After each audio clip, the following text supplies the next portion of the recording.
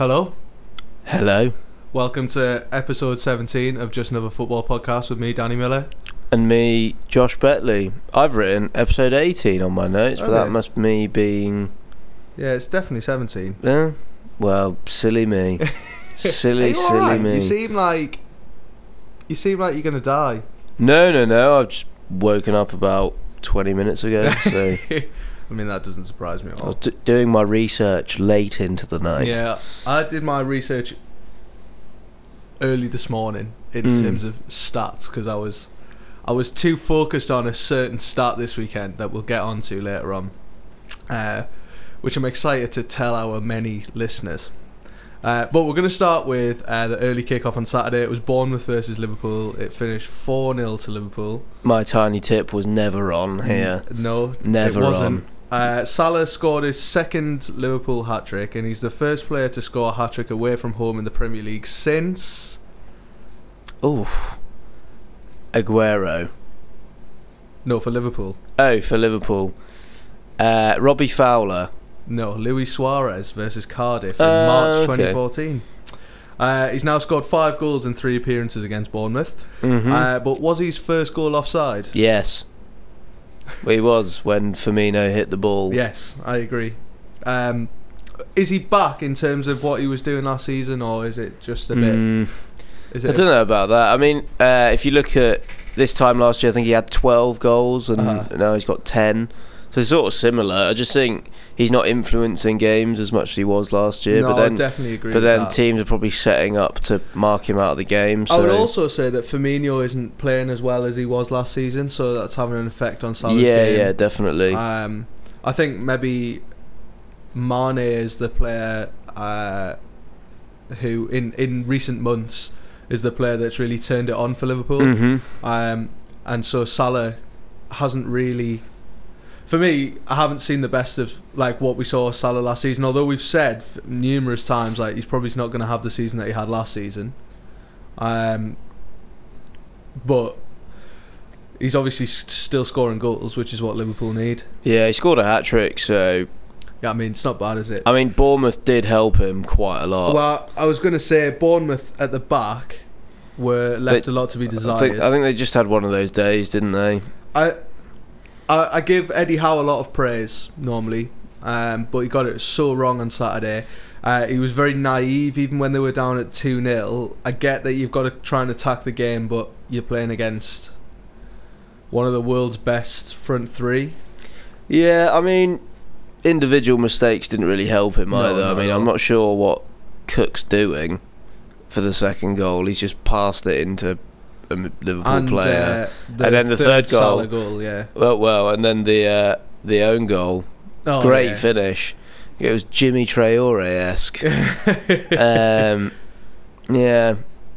Poor day for Stephen Cook. I just feel like that's where Eddie Howe needs to sort of improve. Is on his in those type of games, those being a bit more gritty. Yeah. And like we said last week, he got it so right for a long period of time against Man City, I think it was. Whereas this week, he didn't get it right at all. No, but he wasn't helped by poor officiating. And yeah, that is true. I mean, I can see them staying in the game for longer if they hadn't gone one down when they did. Yeah. Only 3 clubs in top division history have won more points than Liverpool after 16 games. Do you know who they were? As in top division, not Premier League. Yeah, top division. Preston. Nope. No. Two from Premier League and 1 from United. Nope. Arsenal. Nope. Chelsea. Yes, 2005, 2006. Newcastle. No, I wish. Someone like Blackburn or Norwich or... No. So Chelsea in 2005, 2006 had 43. Spurs in 1960-61 had 46, and Man City last season had 46. Of course. Liverpool, obviously now the first team to go unbeaten this season, is...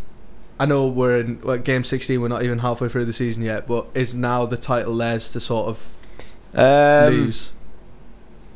Or is it too early? It's too early. There's 1 point in it.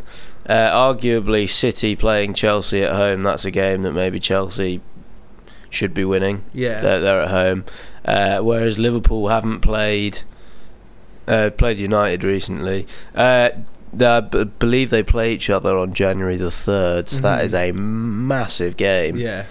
Massive game. Looking forward to talk about that one. Yeah. Yeah, biggie. All right then. Anything else to say on that game? Yeah, I've got a stat for you. Go on. I love a stat. Mo Salah is the second fastest player to 40 Premier League goals at a club. Yes. But can you name the rest of the top 5?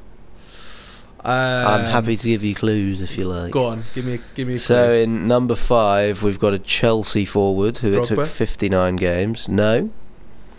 Pre-Drogba. Zola? No. Currently managing, I believe he's managed Burton, QPR briefly before getting the sack.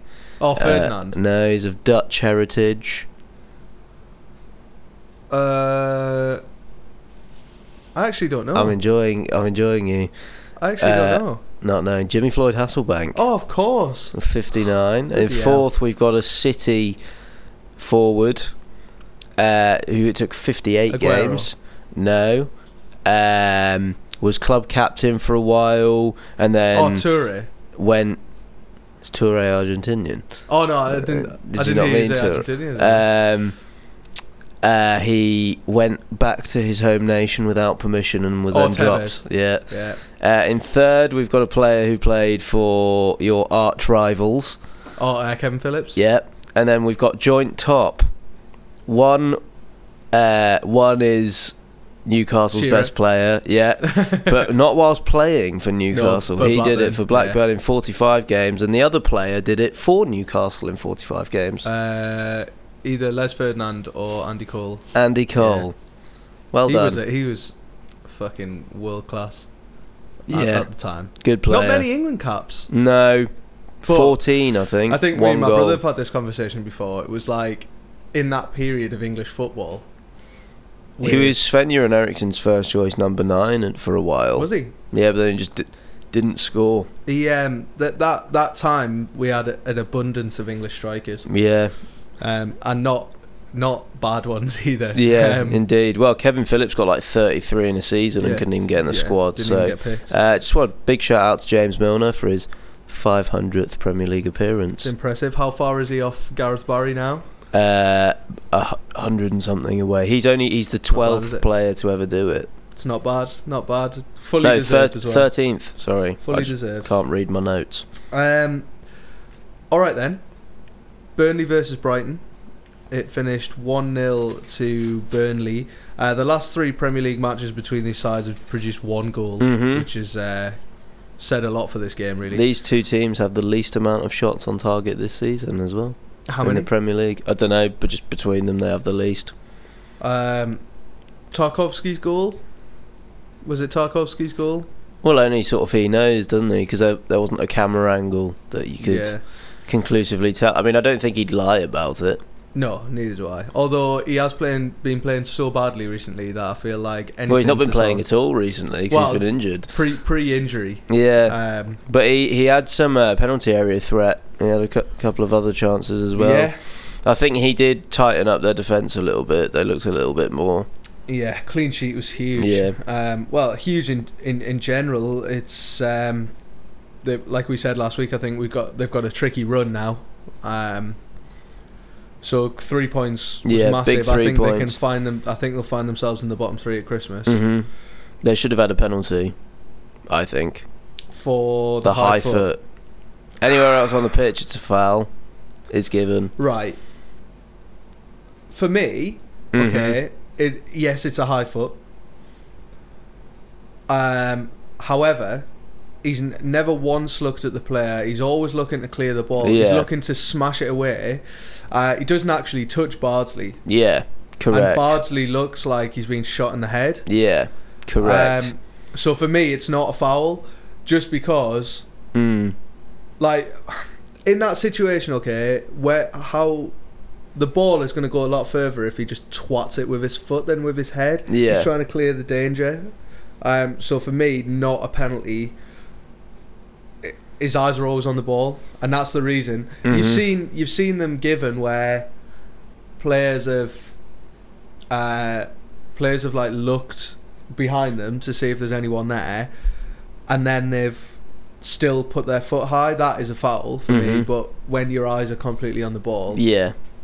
But I can see where you're coming from. I know what you mean by it probably would have been a foul somewhere else on the pitch, but I still think that would have been the wrong decision. Yeah.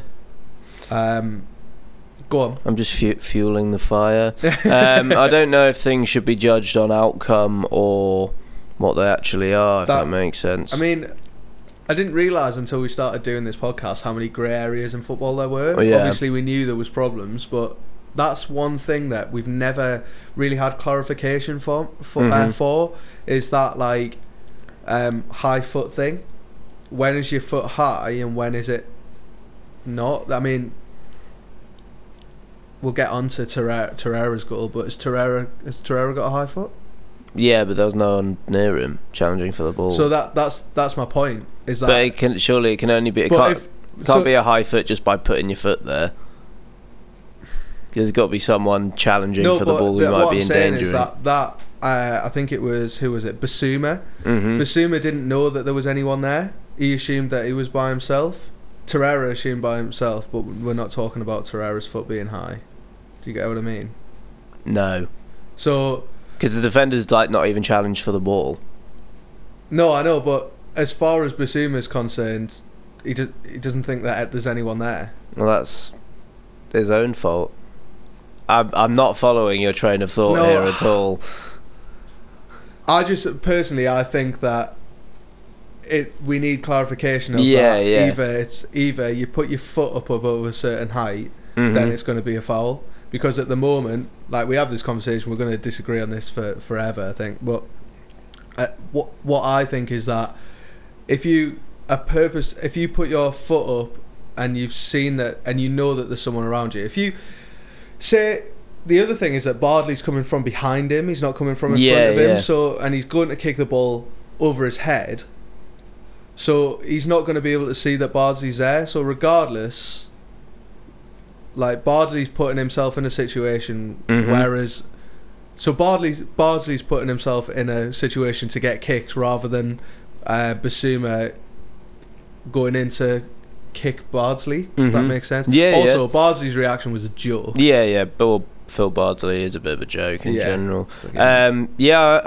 understand your point of view as well. So what would you say would happen if the defender hasn't seen Bardsley, but Bardsley nicks the ball and he gets kicked in the head, even though the blokes had eyes on the ball the whole time? I think Bardsley's put himself in that position. Okay. If he nicks the ball, that's a different question though, because he's late then. Yeah. Because something that annoys me is when fouls are given when people head the ball when it's down by people's knees. Yeah, and they get given a free kick. Yeah, it was like, that's not a natural place to be putting your head. That's your own silly fault, you stupid bastard. Yeah, I know exactly what you mean. On to, I mean, we've cleared that. It's clear as muck. Glenn Murray scored 42% of Brighton's goals this season.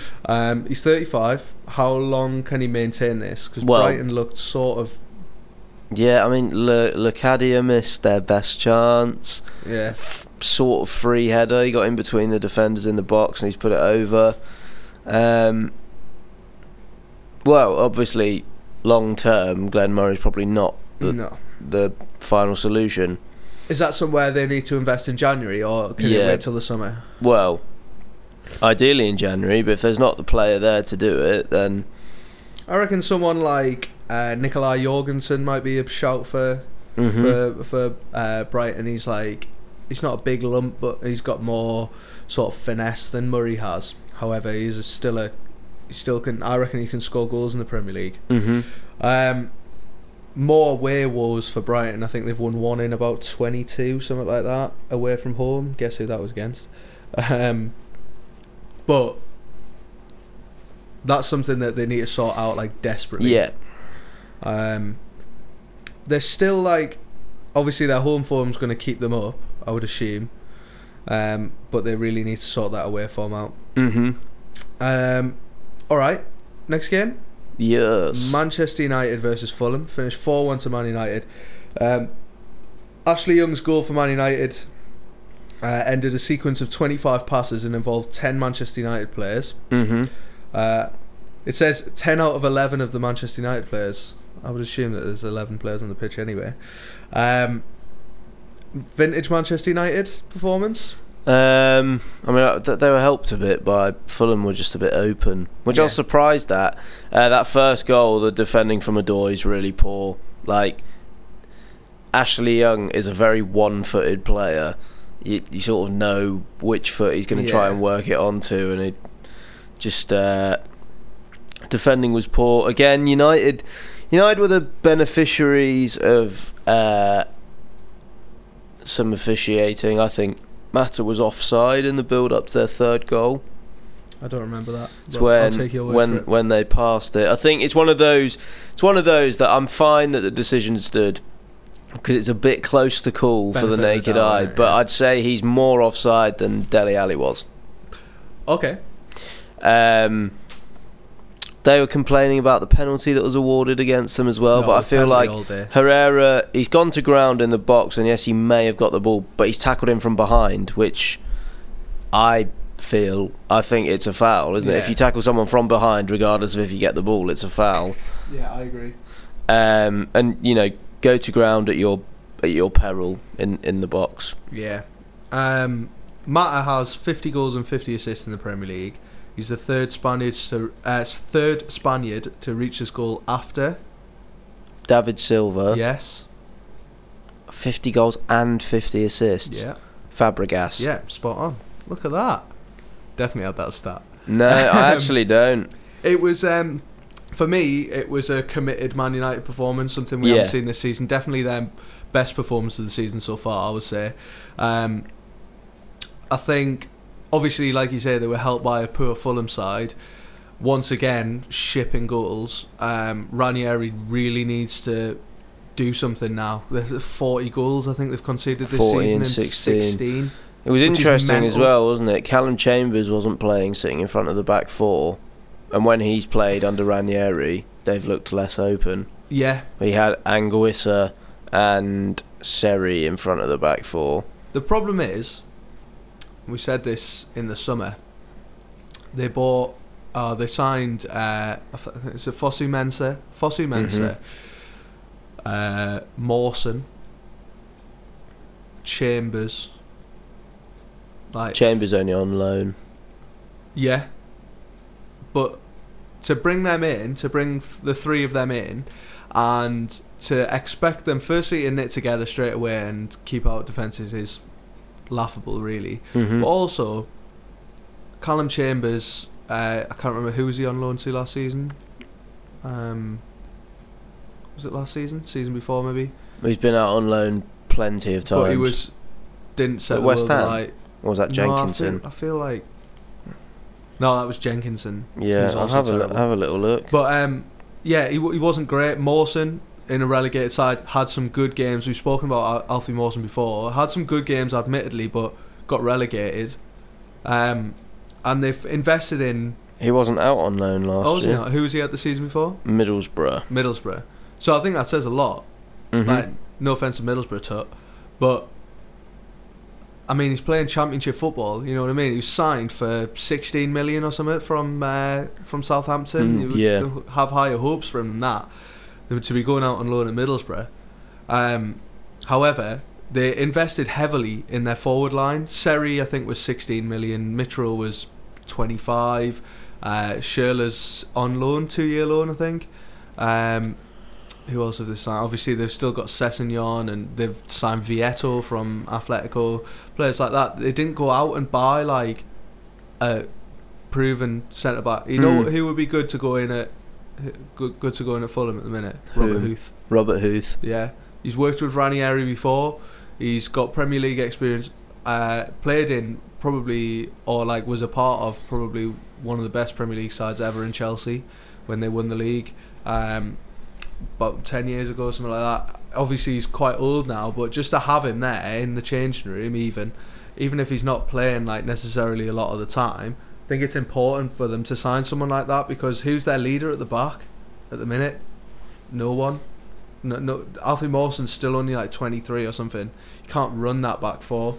And Anguissa fully deserved that red card, in my opinion. Do you think? Yeah, I thought it was 2 booking, 2 yellows, wasn't it? Yeah, but for me, for the second yellow, he's tried to avoid all sort of, and like I think Rashford's made the most of it. Yeah, it was just sort of. I don't think the ref really saw what happened. I think it was an accumulation of fouls. Yeah, maybe because that sums up Fulham this season. I think that sums up Fulham this season. Yeah, in that it's just like more mistake after mistake, mistake after mistake. Yeah. What's Ranieri's next task then? Obviously they're still shipping, so they need to tighten up the defence. Mitchell was brought off at half time, by the way. He just needs to try and get some results. Like even if they get like 3 draws back to back or something. Yeah, he needs to settle. He needs to settle the team, I think. Well, he said it was 11 wolves versus 11 sheep or something. They play West Ham on Saturday. We'll get onto that in a bit. Big game. But let me just see if I can get their next few fixtures up here. But it's crucial for them to pick up points now. Yeah. Because as soon as they play West Ham, Newcastle, which I'm at, Wolves, Huddersfield. So the next 4 games they can get points from, and they need to. Anyway, let's move on. Manchester United play Liverpool at the weekend. Oh, what a game to be able to watch. Yeah. What day? Saturday?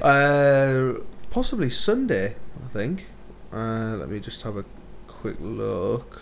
Yeah, I think it's Sunday. Sunday at 4 o'clock. Excellent. Score prediction? We'll get onto it later. Okay. Arsenal versus... I think Liverpool will win. They're at home. Oh, balls. Excuse me. Arsenal versus Huddersfield. It finished 1-0 to Arsenal. The game saw fewer shots on target than any other Premier League game since October the 28th, both with 2. That's October the 28th, 2017, which was between Watford and Stoke. Only one place to start, really. Torreira. New Kante? No, he's a different type of player, I think. Okay. He's been man of the match in the last 6 matches or something. Oh, really? Yeah. He's more little terrier of a midfield player. Yeah, appropriate. Whereas Kante's more the terriers have good stamina. I need an animal that's got more. Well, it more just stamina. sounds like his name. Yeah, that's what I was thinking. I think he makes Xhaka look a better player as well. 100%. That's because he allows Xhaka to get on the ball and not have to worry about tackling, because he's not that sort of player. If you see him play for Switzerland, he doesn't play that role. Yeah, he doesn't play like the break-up play midfielder, which I think is like something that Arsenal haven't had for a while. Xhaka looked decent when he had players like Coquelin in the team. Not necessarily I'm saying Coquelin's a good player, but those two players sort of complement each other a bit more. Yeah. And he can pass the ball as well, Xhaka. However, Torreira, I think, is maybe the sign of the season so far. Yeah. So 22 million. 22 million. Yeah, bargain. Okay, probably the big talking point from this game was the Lacazette goal that was given offside. It was offside. Okay, just to play devil's advocate for a minute, is it not the next phase of play when Jorgensen passes the ball back? He is offside from Aubameyang's touch forward, but Jorgensen then passes the ball back. Aubameyang's touch forward is intended for Lacazette, so that's why he's active. Okay. because he's the only player around that Aubameyang could potentially have been passing it to. Yeah, that's true. That is true. He does become active, doesn't he? Yeah. So I don't think it's the next phase of play because the ball's not gone anywhere else. I think he got it right. I think he was offside. I was just being that guy. No, that's fine. The Emery effect is being huge on Arsenal. 14 half-time subs he's made in 16 matches. I think it's funny because it's like, is he just getting it wrong from the start? But personally, I just think that he assumes that a team is going to play a certain way. They might set up differently against Arsenal because they think they can win. Mm-hmm. And so he goes, all right, I can see how you're playing. He changes things and they win.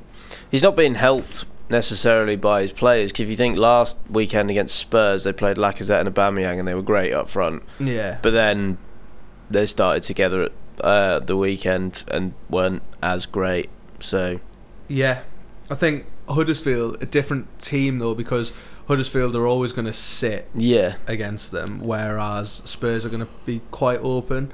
I think just his... I really like him. Yeah. And I think when I see him in press conferences, he always seems like a dead sound bloke. Mm-hmm. So I'm always like, if I was in a dressing room and he was the person that was giving me my team talk, like I would want to play for him. Whereas I always feel like Wenger was a legend. Don't get me wrong. He brought his new trick, like he changed English football. But I think in the latter stages of his career, I think he didn't have that impact. Partly down to what the media would say, but also Emery has come in and again he's changed things. And he's just instilled a new, found confidence in the team. And a player like Torreira, I think, is someone that Wenger wouldn't have looked at, or wouldn't have even looked at that type of player. Yeah. And I think he's just given the rest of the team the freedom, and he deserved his goal on Saturday more than anybody for his form over the last few weeks, really. 21 games unbeaten, Arsenal. Yeah, it's the best since 2008 or something. 2007. They scored they won 28, I think. They're unbeaten in 28. Huddersfield were resilient. Go on, what were we going to say? I've written resolute in defence from Huddersfield. Arsenal had 3 bookings for simulation. Yes. All 3 of them are... Well, the Xhaka one, you can't really tell if he's been touched or not, but it's soft. But the other 2 are... Only Xhaka knows if he's been touched. The other two are fucking ridiculous. Disgraceful. Yeah. Guendouzi's turned to the ref and put his arms up I can't believe you've not given me a free kick there. He's fallen over fresh air. Would have been a penalty. He's fallen over fresh air. Yeah. You know our views on diving. Anyway, personally, if you dive, I think now we're at a stage where it just needs to be a red card. Mm-hmm. Or at least after the game you look at it and you say, I get it, okay. Raheem Sterling against in the Champions League, can't remember who it was against, when he fell over and everyone was like he dived. He didn't dive, he just fell over, yeah. And he didn't appeal. There's a difference between going over and appealing to the ref and then going over and not. Mm-hmm. So I think maybe not a red card in game, yellow card in game, but then it's looked at after. Yeah. But then obviously there's great, Xhaka, you can't really see, only Xhaka knows really. I think he's made the most of a light amount of contact, but... You know as well as I do that when you're travelling at speed, he's a big guy.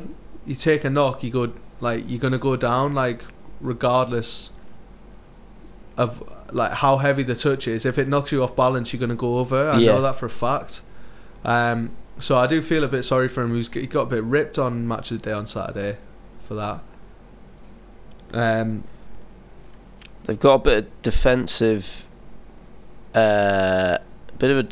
conundrum because obviously Holding's injured, Mustafi went off injured, Lichtsteiner and Socrates both picked up their 5th yellow cards as well. Holding out for 9 months. Yeah, he's got ACL. Yeah. So they're a little bit short-staffed at centre-half. Got Koscielny on the bench. Yeah, that's good. He's back So after Europa League final, I think. He may be able to play. Or semi-final, and Monreal's just come back from injury, so it's going to be a bit of a patched-up defence. Certainly if he's continuing to play three at the back. Maybe Xhaka will drop in. Maybe. I wouldn't, but he looks like he wants to play Xhaka at the back. In a back three? Yeah, he gets a little bit more protection in a back three. He's played left back in a 4, but I don't think he's played in a 3 yet this year. No, but I mean, he's played in the defence in general. Yeah.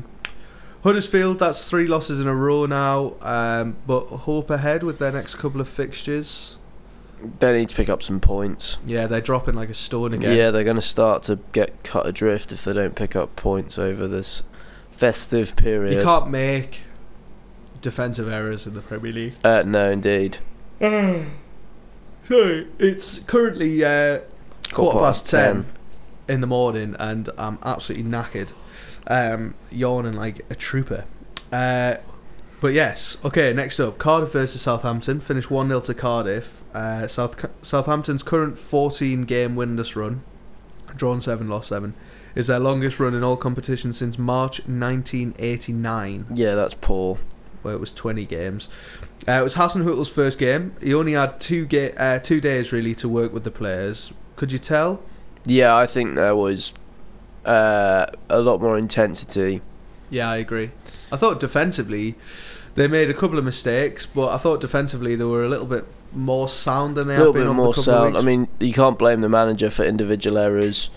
Unfortunately, Vestergaard's got himself in a massive tangle for the Callum Patterson goal. Yeah. I thought Southampton did enough to win the game.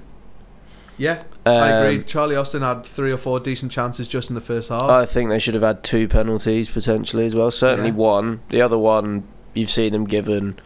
Is that the Redmond one? The Redmond one I think is a stonewaller. The Armstrong one, there's one angle that makes it look... the problem is he goes down very theatrically, which I think sort of inclines the ref to be like... The Redmond one is, for me, is 100% a penalty. Yeah, stonewaller.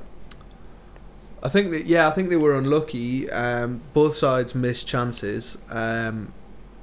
I've written Cardiff lucky to win ? Did they deserve? No, they had a few chances as well. I think a draw would have been a fair result. Yeah, Callum Patterson's doing well as a makeshift centre forward. For me, his 2 goals that he scored, like the one yesterday, the one on Saturday, where it was like the worst finish I've ever seen.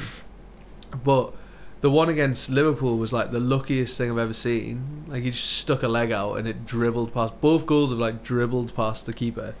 I didn't mean necessarily just because he scored. He's playing quite well for a fullback playing up front. Well, I would argue that if you're a professional footballer, you should be able to play pretty much anywhere. Yeah, your positioning might be. He still plays fullback for his country though. Yeah, for Scotland. But that's because Scotland is shit. So yeah, the home form for Cardiff is so important. Yeah, 4 in their last 5. It's I think they've won more games at home this season than they did the last time they were in the Premier League. They've won the most points from losing positions as well. Shows a bit of resilience. I think they know they were written off at the start of the season. Yeah, I think that sort of played into their hands a little bit. Yeah, I think when Chris Sutton said that they were the worst ever promoted team, and that they would go down. They've already got more points than Derby. Sorry. Yeah. Southampton play Arsenal at the weekend. Not an easy game for Hasenhüttl to go into. It's at St Mary's. It's the sort of team that he'll enjoy setting his team up against, though, I think. Hasenhüttl. He's the first Austrian manager in the Premier League. Yeah, after you said that he was the Alpine Klopp last week. That's what he's known as. Came out in his interview and said he didn't want to be called the Alpine Club. This podcast pissed Hasenhüttl off. Yeah, I didn't come up with the nickname, so don't shoot the messenger. Is it Ralph? Is that his first name? Yeah. Ralph Hasenhüttl. He sounds like something out of a Danube Danone advert or something. You can just imagine. Here we have Mr. Ralph Hasenhüttl eating some Danone. Danone. That's what they have at the end of their... I'm going to send that to the advertisers at Danone and get them to put it on their advert. Score prediction, Southampton Arsenal. Who's at home? Southampton. 2-0 Arsenal. Wouldn't have made any difference. I'm going to go an Arsenal win as well. 2-1. I think it'll be tighter than we think. West Ham versus Crystal Palace. Thriller. Finished 3-2. West Ham have won 3 consecutive Premier League games for the first time since December 2016 and move into the top half for the first time this season.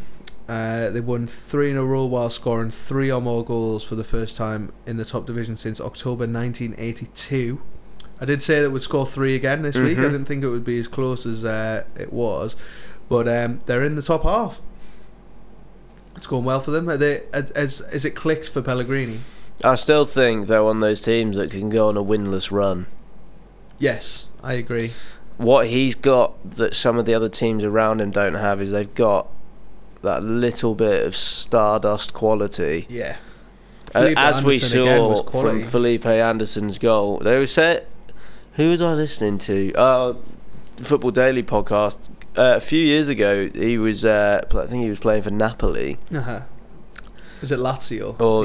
An Italian team, and he had an absolutely mint season, and like Barcelona and Real Madrid were like in for him, and the move didn't quite work out, and then he sort of tailed off. So went to West Ham. That's why he's ended up at West Ham, but he's loving life because he's the main man there at the moment. Yeah, another player that's got a newfound confidence is Robert Snodgrass. I remember a story he told about Slavan Bilic, which was when he signed for West Ham from Hull. He'd had a great first half of the season for Hull, and he's about to come on, and Bilic is like, so which side do you want to play on? And Snodgrass is like, you signed me, like, you should know which side that I play on, like. And he brought him on, played him on the right wing for the rest of the season. He was shit. Got shipped out to Villa. Villa on loan, he was terrible because he was being played on the wrong side. Now he's been given sort of, I would say he was playing like a semi-free role on Saturday. Yeah, and he played it really well. Well, he's a creative player, isn't he? He brings other people into the game. Definitely. He's got an eye for goal as well, as we saw. Yes, great finish. Crystal Palace, on the other hand, again shipping goals. Roy Hodgson has some work to do.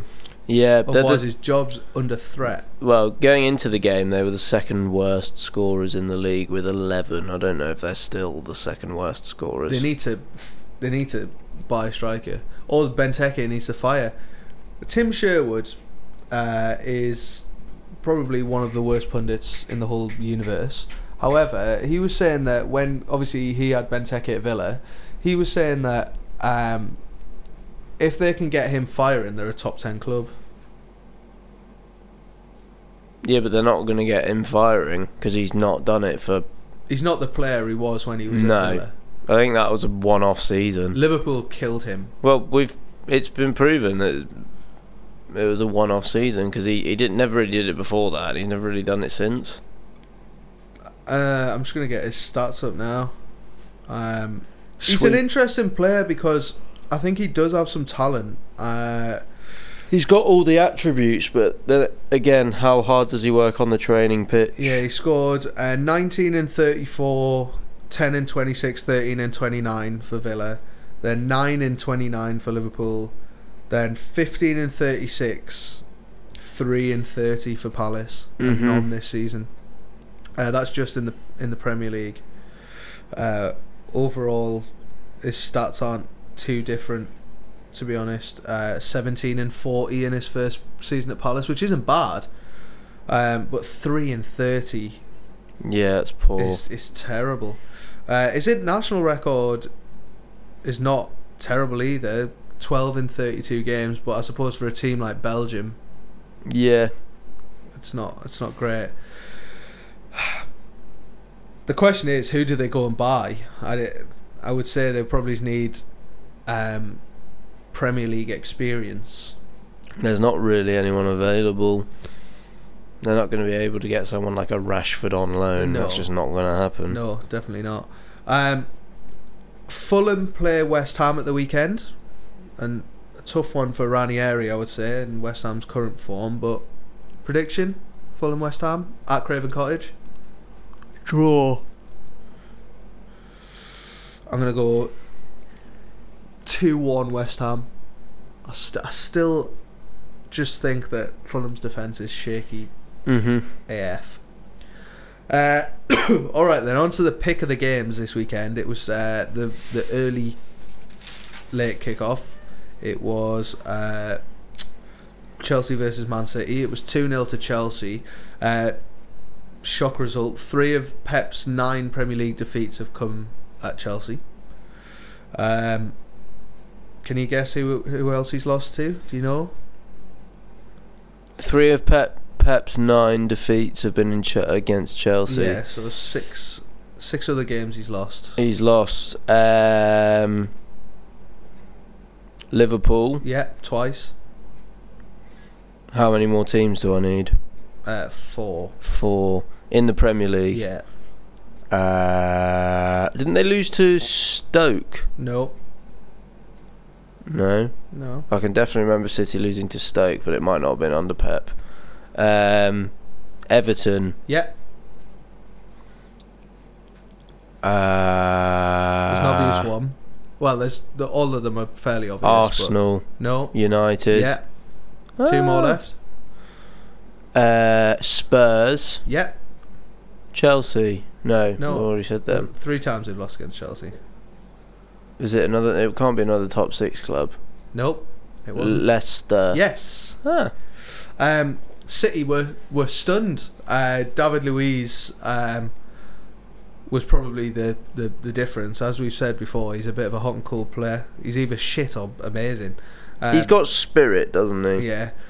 City were so dominant in that first half, and then a diagonal ball from Luiz I can't remember who it was that played it in. Willian maybe played it in, and Kante, who needs to add goals to his game. It was I think it went to Pedro, ended up with Willian on the left, who just played it across the box. It was a hell of a finish.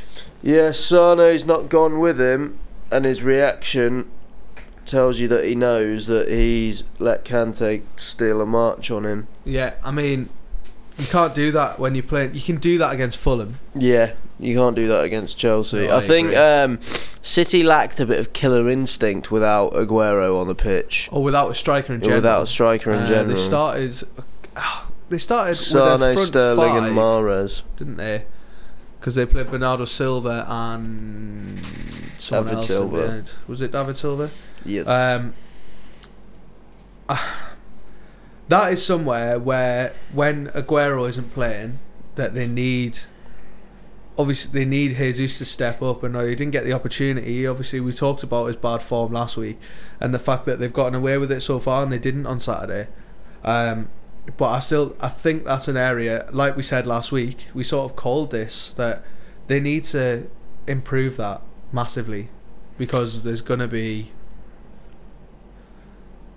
times where they play lesser teams and not the 4 strikers, the 4 like midfield players that are playing behind aren't going to be firing. Yeah, and they don't have a striker to pull them out of trouble. Chelsea played Hazard as their centre forward, if you like. Kind of worked. He did it before quite a bit, didn't he? He said in his interview, I did not touch as much of the balls. It's like, oh, you've just said that out loud, Edin. That's going to come back and haunt you. Was it a corner for this Luiz goal? You can't tell.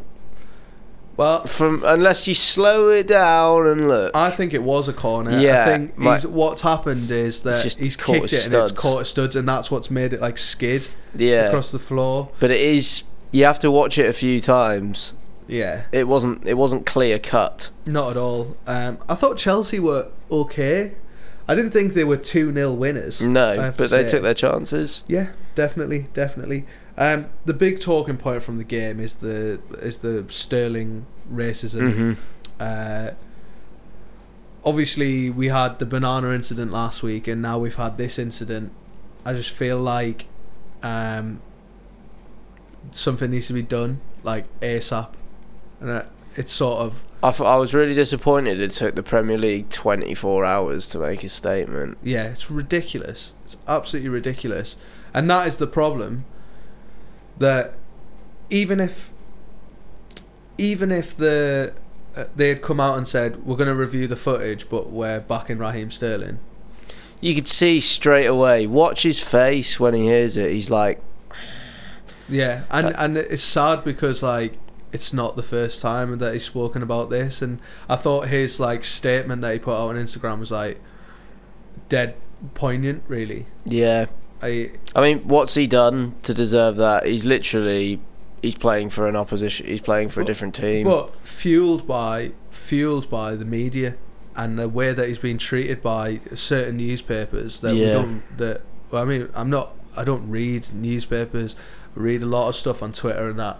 But these, like, some of the headlines are a disgrace. Some of the things that have been said about him, like, he can't win. There was like, he's spent X amount of, he spent like thousands of pounds on like a new house for his mum, and they're like, he's just flaunting his cash, and then he goes on an EasyJet holiday. He's a cheapskate. Like, yeah, he's trying to save his money. Why is he trying to do that? It's like, well, you need to get a fucking life. If you're that bothered about what Raheem Sterling spent his money on, just worry about what he's doing on the pitch. Yeah, and what he's doing on the pitch is incredible. He's probably, for me, been like in the top 3 players in the Premier League this season. He's been quality. Yeah, he's been brilliant. And I just think, for me, like, it's an absolute disgrace the way that he's treated by not just the media, but like certain opposition fans as well. I'm going to do something that I never do. I'm going to stick up for Chelsea fans in that there's been a lot of people tarring every Chelsea fan with the same brush this week. And that's not the case. Like, no, it's I've been one bloke who's had too much to drink, who's just being a tit. Yeah, exactly. I'm going to say something controversial here, but it's not. I'm quoting someone else. I was listening to. This is a disclaimer. Josh said something bad. No, I was listening to a football podcast, and I can't remember which one it was because I listened to like 4 or 5, and one of the pundits on there said, but there's a lot of there was several other black men around the bloke who's shot off this racial abuse at Sterling. I can't believe that they've not said anything.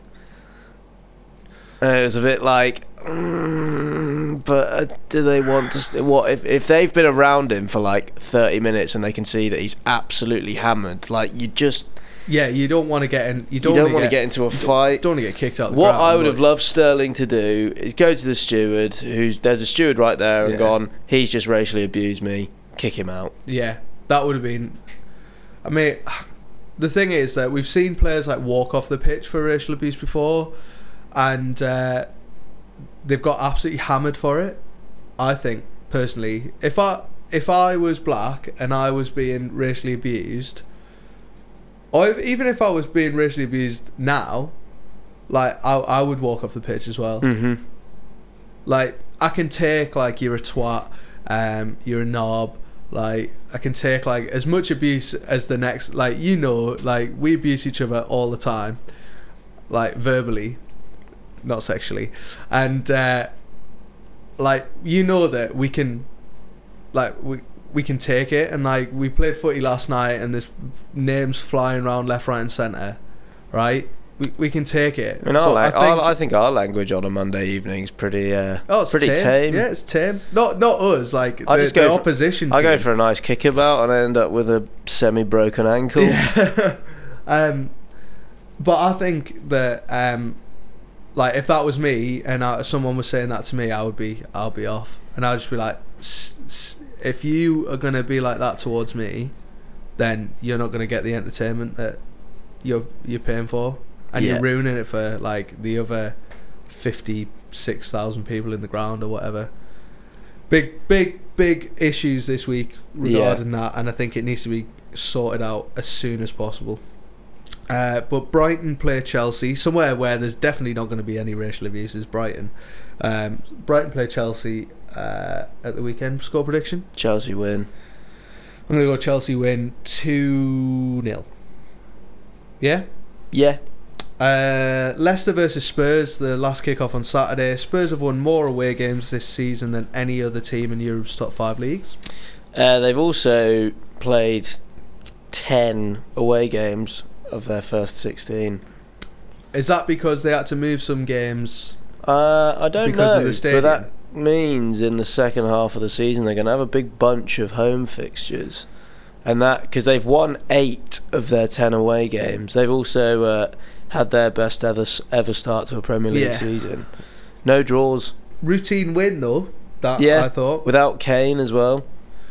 Yes, what a finish by Son. He really stepped up. You know, he since Dele Alli's debut, he has 52 goals in less games than Dele Alli's got 50, because Ali scored his 50th on Saturday. He scored his first ever Premier League goal against Leicester as well.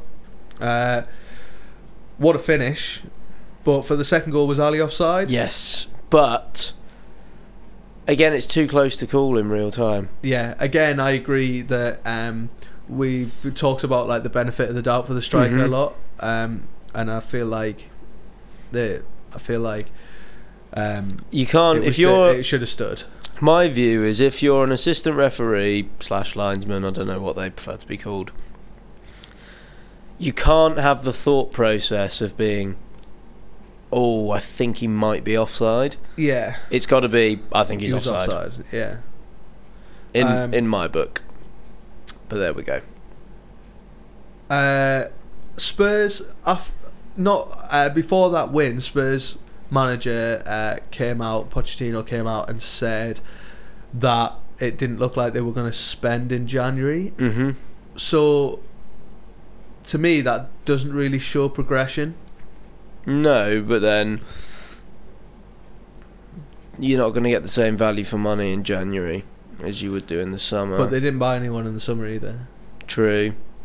But I don't think just because a transfer window happens doesn't mean you have to buy people. And no, I agree. Spurs have a very clear policy on this, don't they? Yeah, I agree to some extent, but the way I feel about it, and I think we spoke about this maybe on the first ever podcast, was that if you don't sign anyone, not only does the squad get stale, but everyone's like, well, I'm going to be in the team. Yeah. Even like Moussa Sissoko, who has one good game in like 30 games. He's played well recently. Just had like one good game. Shit. Don't look at me like that. Even Moussa Sissoko is like, I'm gonna get games, because whereas he's the sort of player I feel like he needs to get pushed. Yeah. And I think if they don't sign anyone in January, he'll be like, sounds, I'm just gonna stay in this team anyway. Everyone's getting a game for Spurs because they've got too many games. Yeah. So he needs to freshen it up. He needs a striker for when Kane's not playing. Better team on Saturday. They're losing that game. I don't think they necessarily played particularly well on Saturday. I just thought that it was quality that won them the game. Like those two bits of quality, like the ball over for Ali and Son's finish. But there are problems at Leicester, I would say, at the moment. I was talking to Ollie last night. Ollie was saying that it's been about a month since the chairman died, and Leicester fans have already turned on Claude Puel. They've just come off their longest unbeaten run under him. I feel like I kind of have respect for Leicester fans in that regard, in that they're not just flying on the coattails of the fact that their chairman's died, and they're not like, obviously it was a horrendously tragic event, but if you're hanging on and clinging on to that for every game, you're never going to be able to move on from it. And I feel like Leicester fans haven't, and I think that's one thing that I would like commend them for. They're not being like, we should win this game because Puel should be nowhere near getting sacked. No, I agree. I think it's really. I mean, we said it last night, didn't we? Winning the league for Leicester was both the best and the worst thing that could have happened, because they feel like they should be maybe pushing top 6, and realistically, like top 8 is a good result for them. I'll put it out there now, right? If Newcastle win the league, I'd watch them drop to Division 2. I would. It would be like that feeling, I think, of winning the league or winning a trophy in general. I mean, if we won like the League Cup, I wouldn't want to see us drop down. But if we won the League Cup, like that feeling of watching your team lift one of the greatest trophies, like the Premier League, that feeling must be incredible. I'm sure you're the same. If Bolton won the Premier League, that is never gonna happen. No, but if they did, say they did, yeah. like you would be like, right, that's it. If Bolton ever win the top division, right, I will walk naked through L1. Okay, you've got that on record. Hold you to that. Maybe we'll be playing this in like 4 years. 4? After episode like 400 of Just Another Football Podcast, and you're walking naked through Liverpool 1. Maybe we'll be filming it by then. Maybe people can see your wonderful knee technique that you've got going on at the minute. Can I just clarify, filming this or me walking naked through L1? Both. Spurs play Burnley at the weekend at Wembley or wherever the fuck they play now. On London. A park next to Wembley. Yeah. Clapham Common. Yeah. Spurs win. Spurs win 2-0 for me. Score? Yeah, we'll go 2-0. Palace play Leicester in a big game, I would say. Both teams need a win, really. I think Leicester are going to win. Heap a bit of pressure on Hodgson. I'm going to go for a Palace win. Heap the pressure on Puel. I don't see why there's any pressure on him. He's lost one game. I think Leicester lack a bit of bite without Vardy. I feel like Okazaki's not scored for like 30 games or something. No, I feel like Iheanacho and Okazaki, I imagine defenders go, they're quite nice to play against. Yeah. They're not really in your face forwards, whereas Vardy, I can imagine Vardy calls you every name under the sun. Yeah. So I think maybe a spiteful centre forward in the January transfer window would be. Yeah. Score? Leicester 2-0, 2-1. No, but be a 1-0er. I'm gonna go 2-0 Palace. God, you're liking 2-0. I am, yeah, I am.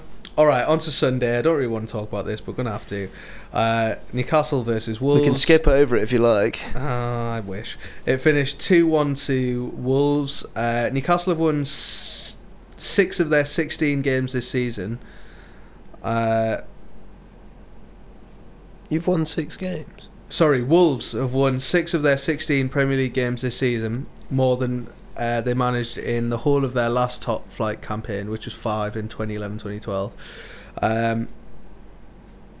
But I want to talk firstly about Ayoze Perez, who's been involved in 11 of Newcastle's last 22 Premier League goals either side of the summer, so scored 8, assisted 3.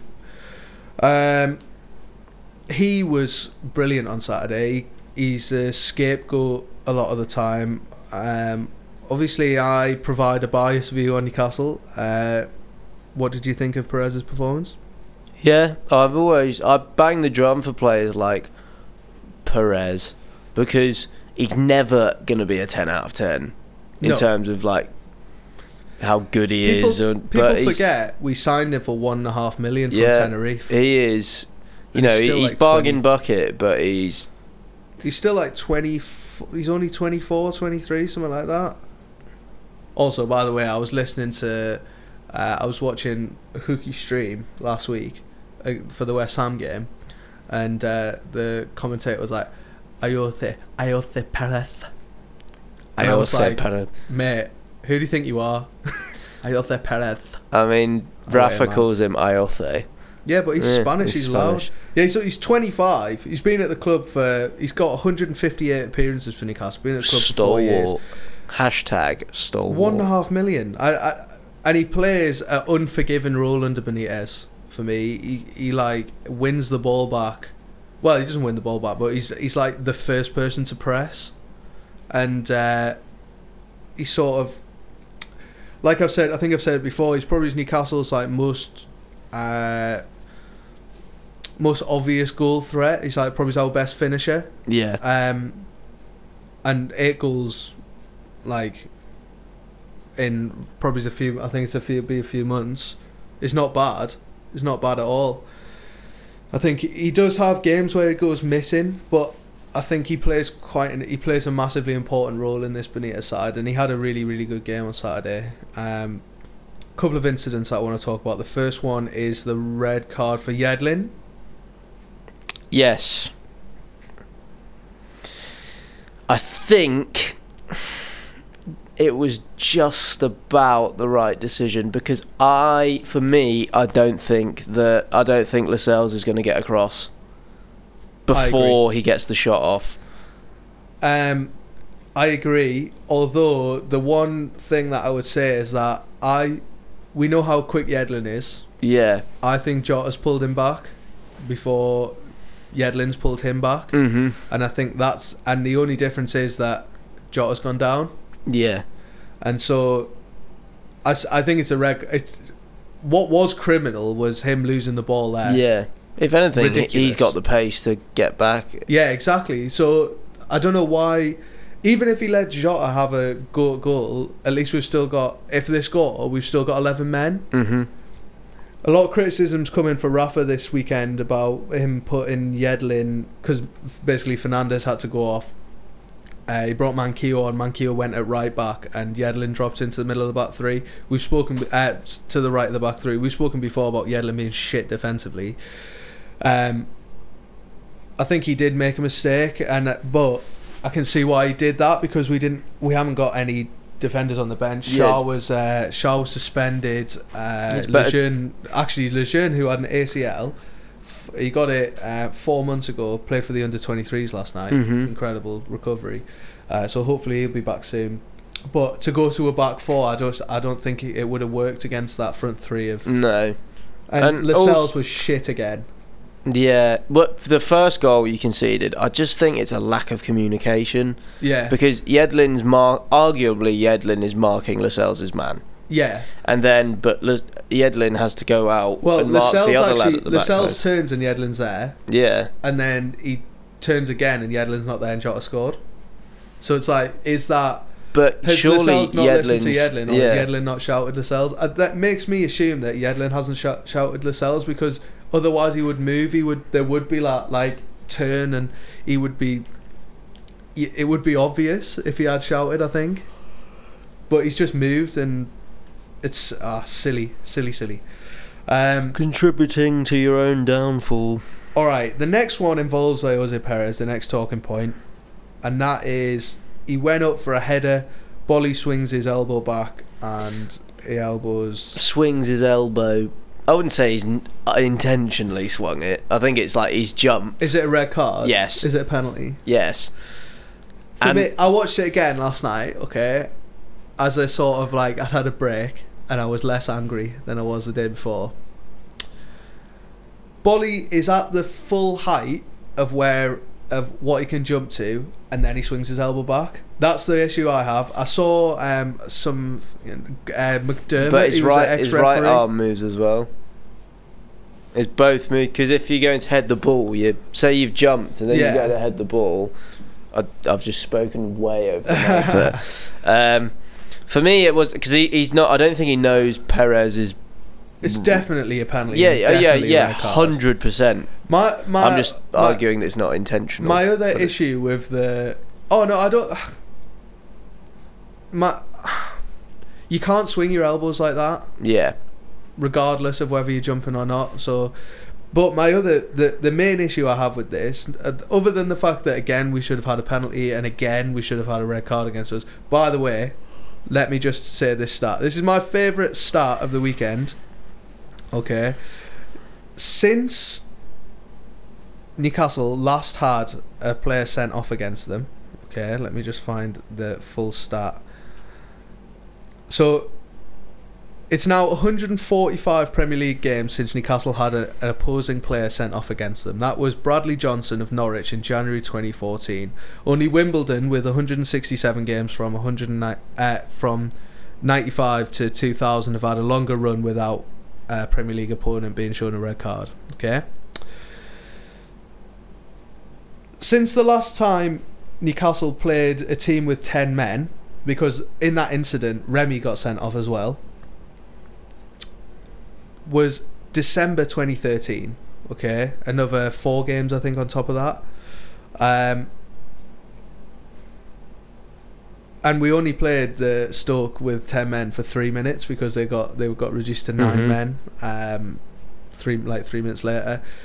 That to me is an unbelievable stat when you think about some of the tackles that I remember. I think I sent you it last night. I think it was Callum McManaman on Musadio Hadara, and he goes in with his studs on his thigh, and it wasn't a free kick. So that's just one incident where the red card is so obvious, and it just hasn't been given to us. And this is what I mean by like the luck is just. I can't think of any lucky red card or penalty decisions we've had in the last like 4 or 5 Premier League seasons. We got them in the Championship. I have to say we got them in the Championship, but we don't get them in the Premier League, and I don't know why that is. I don't know whether it's like refs come to St James's Park and are like, I'm just not going to do it. I think part of it is Mike Dean fucking loves being on the telly, and so loves a controversial decision, so just doesn't give it. Play should have been stopped. It was a head injury. Exactly. That's the main issue I have with this. In that, and Mike Dean was saying to Perez, like Perez was fuming after the game. Mike Dean was saying to Perez, "Oh, the ball hit you in the face." Yeah, after the fucking elbow had hit him in the face, the ball wouldn't have hit him in the face. The ball doesn't give you a nosebleed. Yeah, the ball doesn't give. He's down on the pitch bleeding, and Mike Dean doesn't stop the game. He's a clown. That to me is a disgrace, because that is like, if he catches him not there and he catches him like on the temple, right? It's out a cold. Few centimeters. He's out. He's out cold, and Mike Dean's just like, right, I'm just gonna play on. It's just horrendous officiating. Solomon Rondon again had a great game. However, Wolves. I thought Wolves were shit. You know, I don't get the hype. I don't get the Neves hype. I thought he was terrible. Yeah, he's a good player. Yeah, he's a great player. He can be a great player, and he will adjust to the Premier League. Yeah, he didn't have Moutinho playing next to him. No, that's true. Might be a deciding factor. Away from home, are they going to produce their most vintage performance? No, that's Probably true. Not. They didn't deserve to win at all. No. At all. And I lost a lot of respect for Santo after the game, the Wolves manager, because he came out and was like, "Oh, why are we talking about these the referee decisions like they've happened now?" It was like, "Oh yeah, are you going to be saying that when you lose 2-1 in the last minute and you're reduced to?" I feel like managers in post-match press conferences just like they're in a lose-lose scenario, aren't they? But if he comes out and he says, "Look, like we didn't deserve to win, we probably should have had a red card," then I'd be like, I think I did read an interview where he said they were lucky to win on like ESPN or something. Well, be consistent in your interviews. Yeah. Sandro. But then did you watch Match of the Day too? No, so they might not have reported. It might have been Match of the Day too. He said they might not have fully quoted him. Oh, maybe. So maybe the journalist. I watched him on Sky. I watched the full interview on Sky, and he never said that once. Prick. Only 2 teams have more Premier League red cards than Newcastle. That doesn't surprise me at all. Manchester United. No. Everton. Yes, Everton are top with 91. How many did we have? 83. 82. 82. And like, what would be a team that's been in there? Arsenal. Yes. Yeah. Wolves play Bournemouth at the weekend. Score prediction? At home. Yes. On 1-1. Oh no, it's not on Sunday. It's on Saturday, I think. 1-1. 1-1. I'm gonna go for a Bournemouth win, 2-0. I've got a question for you. Go on. Doherty's goal, has Kennedy been lazy? Yes, but arguably Kennedy was. He'd just been brought on, and he's probably our most.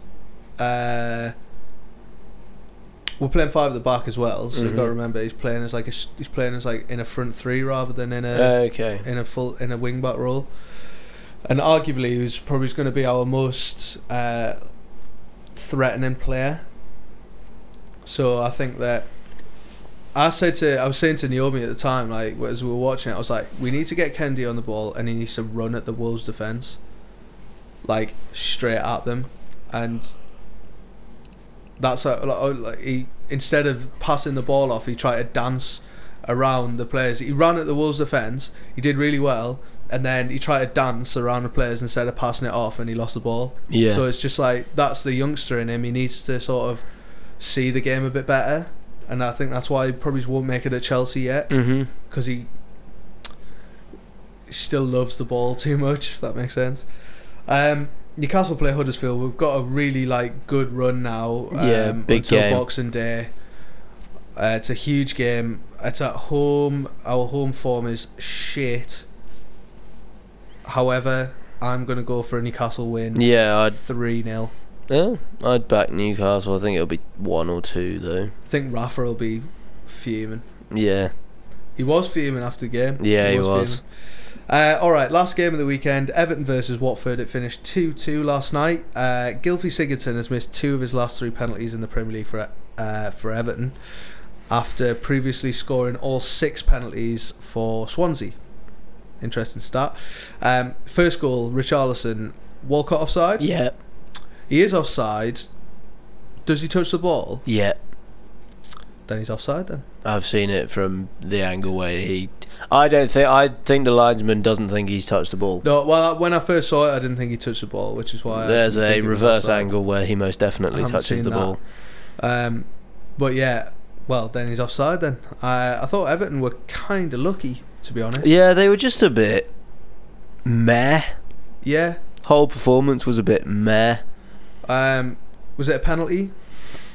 For Watford, Everton. Yeah, soft. Just get clumsy. your hands off him. Just clumsy. Yeah, clumsy. Great save by Foster though. He's left his legs in the middle so that if he goes down the middle, which he has done the last couple of times, he's got it. And great save. Banging the drum for Foster in the England team, I have to say. It's 35. So is Glenn Murray. Yeah, he's not getting in the England team. Watford's 2 goals were obviously the first one was a little bit lucky, he came off Coleman. The Decore header, I think he scored 2 in a row, like 2 consecutive games when he hadn't scored in his last 31 games or something. Crazy. He's class, him, like Decore. He'll get snapped. I've just remembered in podcast 1 you called him Didier Decore, but that's a different player. What's his first name? Abdeloule. He sounds like Abdeloule. You know those songs that you used to sing at primary school? Yeah. That sounds like the words in the chorus of one of those songs. Oh, Abdeloule. Yeah. It sounds like a song from The Lion King. What a finish by Digne to equalise at 96 minutes. Yes. Great free kick. I think that's just about made up for the fact that both of Watford's goals came from down his flank. Yeah, definitely. I love Coleman's reaction when he scores the own goal, by the way. He's like... You what? He's like, arms going out, like... That wasn't my fault. Seamus, nothing he could do. Absolutely nothing he could do about it. It's just one of those moments where you go, oh, balls. Yeah. Do you think Everton will see this as 2 points dropped? Yeah, I think that's a game they should be winning for me. Yeah, definitely. Watford still on the... Do you know what? I like Watford under... They can't make their mind up how to pronounce his name. It's spelt Gracia, isn't it? But everyone calls him Garcia. Oh, it's definitely Gracia. Yeah, because Gracia. People can't read. Gracia Sandero. I just sort of like them. They're just they're difficult to beat. Yeah. And they're down in 12th after a very positive start. They lost 7 of the first 16 with a -3 goal difference. They are playing Cardiff at the weekend at home. Watford win. I'm also going to go for a Watford win. They need to end this run that they're on. Mm-hmm. I'm going to go for 2-0 Watford. Love 2-0 today. Man City play Everton. Ooh. I'm going to go for a draw, you know. Oh, yeah. Yeah. Just got a feeling. I'm going to go for City. I think there'll be a reaction. And I'm going to go 2-0 again. If every game's 2-0 at the weekend, at least we'll get some goals and some clean sheets. Alright then, couple more things to talk about. The first one is the Champions League is decided tonight. Atletico and Borussia Dortmund already through from Group A. Group B is wide open. This is Spurs' group. I think Spurs need to match Inter's result to go through. If Spurs win Barcelona. If they win, they're through. Yes. They need to. So if Inter draw and Spurs draw, Spurs will go through. Yeah. I think Inter will beat PSV. Yeah. So basically, Spurs face the impossible. I don't think Barcelona have lost at home in the Champions League at the Nou Camp for 5 years or something. Yeah. Spurs are the sort of, as we saw when they absolutely hammered Madrid in the group stage last year. Yeah. They play the sort of football that if they get it right, they could beat Barcelona. Yeah. But I still think this Barcelona are too good. Yeah. Too good. Group C, Liverpool's group. They play Napoli. They need to win to go through. Can you see it happening? Napoli are top of the group at the minute. If PSG win, okay, these are the things. If PSG win, they will go through. If Liverpool need to beat Napoli by 2 or more goals, I think, to go through. Is that if PSG win, PSG are through? Yeah, PSG will top the group. I think Liverpool can win. Liverpool can win 1-0, and they'll go through. But if they concede, they have to win by 2. Yeah, it'll be an interesting night. Is it tomorrow night they play? I think it is. Maybe it's tonight. Yeah, it is. They play on the same night as Spurs. Group D already sorted. Porto and Schalke through. Group E sorted. Bayern Munich, Ajax through. Group F nearly sorted. Man City are through, but it's one of Shakhtar Donetsk and Lyon going to go through. You would assume Lyon. Yeah, I fancy Lyon. Group G sorted. Roma and Real Madrid through, and Group H, Man United and Juventus through. So it's looking like a pretty decent setup for the next round of the Champions League. Obviously, there's Europa League fixtures this week. I think Arsenal are already through. Yeah, they'll be playing some youngsters. Yeah, they'll be playing. Celtic need to win to go through, I think. Red Bull Salzburg and Red Bull Leipzig were in the same group. I didn't realise. Cray. How crazy is that? Just having a look now. Yeah, Arsenal are through. Rangers need to win to go through as well. Other than that, there's no other. Obviously, Chelsea are already through. They've won 5 out of 5. Have you seen Kilmarnock, by the way, at top of the Scottish Premier League? Yeah.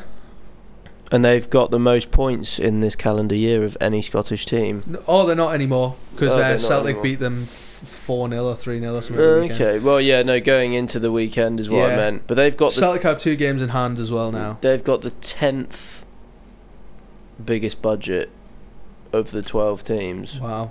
Stevie Clark.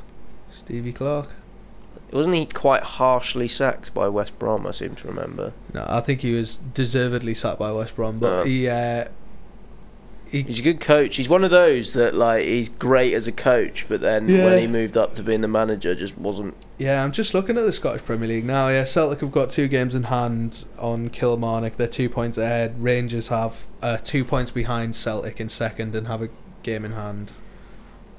Gerrard's doing a good job. He is doing a good job. If they get through in the Europa League as well, you would argue that it's. They don't really have household names either. No, not at all. They've got probably the best striker in Scottish football, Morelos. Yeah, but he keeps getting himself sent off. Yeah, that's true. Yeah, he's been sent off about 3 times this season. All right. Next thing I want to talk about is you and Pele are on the same wavelength. Really? So Pele came out this week and said, and I quote, this is about Messi. How can you make a comparison between a guy who heads the ball well, shoots with the left, shoots with the right, and another, so Ronaldo, and another, Messi, who only shoots with one leg, only has one skill and doesn't head the ball well? And then that's a bit harsh. Messi went out on Saturday and scored 2 free kicks, one with his right foot and one with his left foot. Love that. Go on, thoughts on that quote?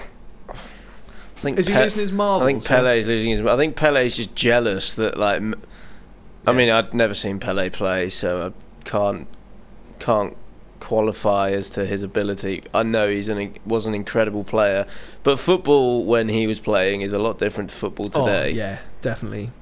There was no offside or a different offside rule when Pele was playing, and everyone was just trying to take lumps out of you in those days. Yeah, that's true. Yeah, I think it's just absolutely ridiculous. It's so funny. I just find it funny that curve's justifiable, but what he said is not at all. Well, shit. Great minds. And all that. Great footballing minds. All right, last week's question was, what is the biggest rivalry in world football? We've had lots and lots of suggestions on this. I've got a top 5. All right, I have a top 1. Mm-hmm. Go on then, Josh. You go first. So, I'll read out some of the outside of my top 5, I've just listed all the British ones. You know, you've got your Arsenal, Spurs, your Liverpool, Everton, your Liverpool United, your Newcastle, Sunderland, your Bolton, your any team that wants to play them because they'll win. Bolton and Bolton's under 23s. Yet. Well, go on, remind us. God, no, we'll get onto it in a minute. So I've stayed away from English clubs in my top 5, so I've sort of gone for a top 5 because I'm an English football fan, so I don't want to be biased. Okay. So I've gone in 5th place. I've gone for Flamengo versus Fluminense, which is the Rio de Janeiro derby. Yeah. In 1963, 194,000 people attended the game. Wow, that's crazy. In the Maracanã. Yeah. Number 4, I've gone for Roma versus Lazio, the derby of the Italian capital. Yeah. Always a brutal fixture. In 3rd, I've gone for Boca Juniors and River Plate. Yeah. Hasn't that been a bit controversial recently? Didn't they have to move it got postponed and then postponed again? Copa Libertadores. Is that the Argentinian trophy? Yeah. Then 2nd, I've gone for the Old Firm derby. Okay, yeah. Rangers versus Celtic, because they literally, I believe it was either some Celtic or some Rangers fans got in a bit of trouble because they hung mannequins from the stand with the opposing team's scarf around their neck. Yeah. It was like, what are you doing? What are you doing? Well, people have been killed, haven't they, in Glasgow because of who they support. And then my biggest rivalry, I've gone for El Clasico. Yeah. Because, I mean, I can't. Obviously, I don't know what it's like when Arsenal play Spurs in Spain. But it's always when Real Madrid are playing Barcelona. It's massive in England. Yeah. And I mean, I hate that you see like 4-year-old kids walking around with Barcelona tops on. It's like, come on, that's not who they support, is it? What if they've been on holiday there? Yeah, I know. What football shirts do you have? Just England and Bolton? No. Yeah. But I don't tend to wear them in public. No, I know, yeah.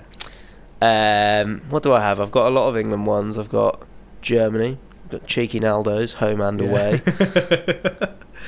Cheeky Naldo's, just to clarify for those that don't know, is our 6-a-side Monday top of the team. league. Yeah, we are top of the league. 4 wins out of 4, guys. 4 wins out of 4.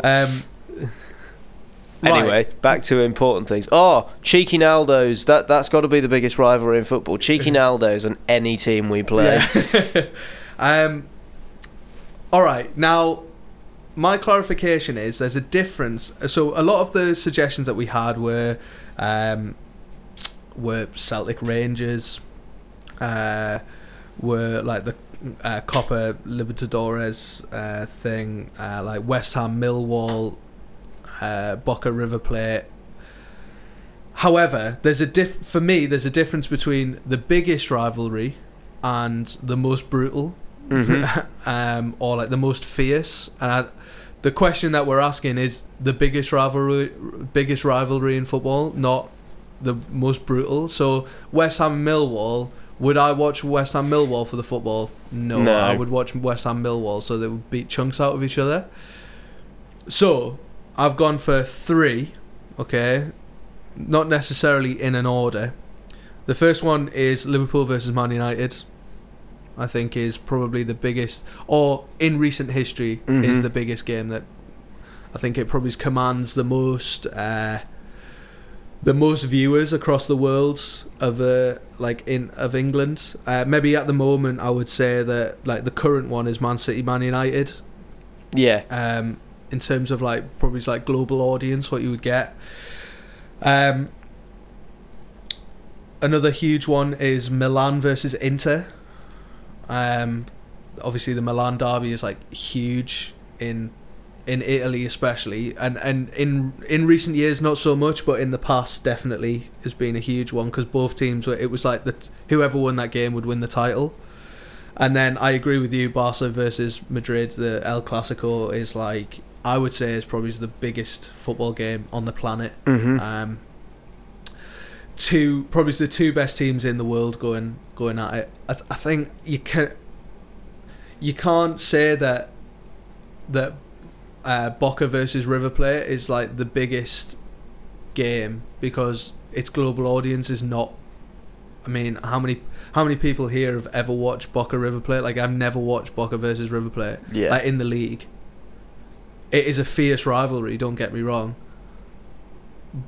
I mean, like Millwall, West Ham, like they are like, to the people that support those clubs, they're massive to them. But as a global thing, I don't think they are, and I think it's like two different questions. I think people have perceived it in two different ways, if that makes sense. Yeah. Or as I perceived it as like, what is the biggest football game on the planet? And that's got to be the El Clasico for me.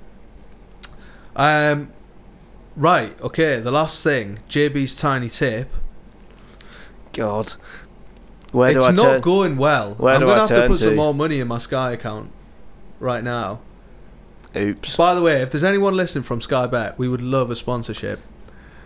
We would love to be JaffPod sponsored by Sky Bet. That would be great. Let me just put some money in my account. Give us some free bets. Yeah, just a brief summary. I only put £1 on a week. I'll do a brief summary of Bolton while you're putting that in. 2-0 down against the team top of the league. Manfully fought back to 2-2, and then we did our classic of conceding in the last minute. Yeah, it was literally the 96th minute or something. Yeah. You did well to come back though. Yeah, Sammy Amiobi got on the score sheet and then got sent off. Shows a bit of character, but just don't go 2-0 down in the first place. Yeah, that is true. But the team that were top of the league, yeah, that they shows still are. I assume if they won. That for me shows some fighting spirit, which is what Bolton need at the minute. Yeah, we need to win some games. That is true. Alright then, JB's tiny tip. Go for it. What are the odds on Liverpool and Man United sharing 4 goals and 1 red card? Okay,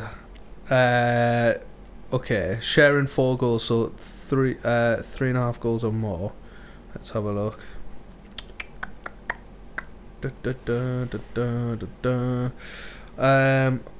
Where are you?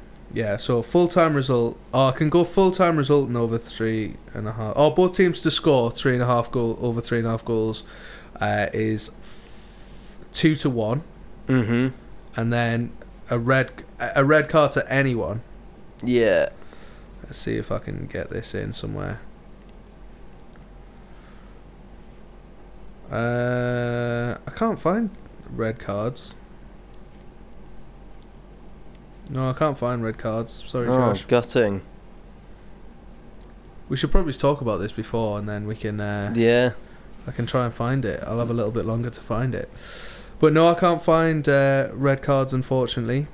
I can find clean sheet. I can find, but they would contradict each other. Why do they make it like 3.5? Because it's never going to be 3.5. Yeah, I know. That's the point. Yeah. If you say 3 goals or more, is that they have to score 4 goals between them, or? Yeah, okay. Yeah. So do you want to put it on both teams to score? Yeah, over 3.5 goals. We'll go. Is that 2-1? Yeah, couple of quid. Let's get you back on track. Yeah, go on then. We'll go for a smaller bet. There we go. I'm getting you back on track. We hope so. All right. Anything else to talk about this week? I don't think so. Well, thank you very much for listening. Please don't forget to subscribe on iTunes, on podcasts, whatever platform you're using, on SoundCloud or whatever. I'm glad that we've come and done this early in the morning. I feel like reinvigorated with football. I'm going to the Manchester Christmas markets today, and I needed something to pick me up and to spur me on to go over there and be Christmassy. Thank you very much for listening. Follow us at JaffPod. Oh, we haven't done a question for this week. It's your turn. It's my turn. Alright. I'm going to go. Question for this week, okay? Right, camp hit It's of going the to leg. be a question that we were going to do a few weeks ago. And I want the best celebration you've ever seen. Best goal celebration. Best goal celebration you've ever seen. I've already got And mine. your worst goal celebration you've ever seen. Okay. Now, there's a few options for me. Alan Shearer is going to be up there, but he's probably not going to win. It is the most iconic goal celebration, I would. Lamana Tressa But no, we Luwala. want the best celebration you've ever seen and the worst celebration you've ever seen. Thank you very much for listening. Follow us on JaffPod. Get involved on Twitter and Instagram. Follow us as well at Josh Beckley Music and at Danny Miller 95. And I'm nearly at 700 on the Instagrams. oh, that's amazing. That's amazing. Anything else? I don't think so. Spot on. Thank you very much for listening, and we'll see you all next week. Bye.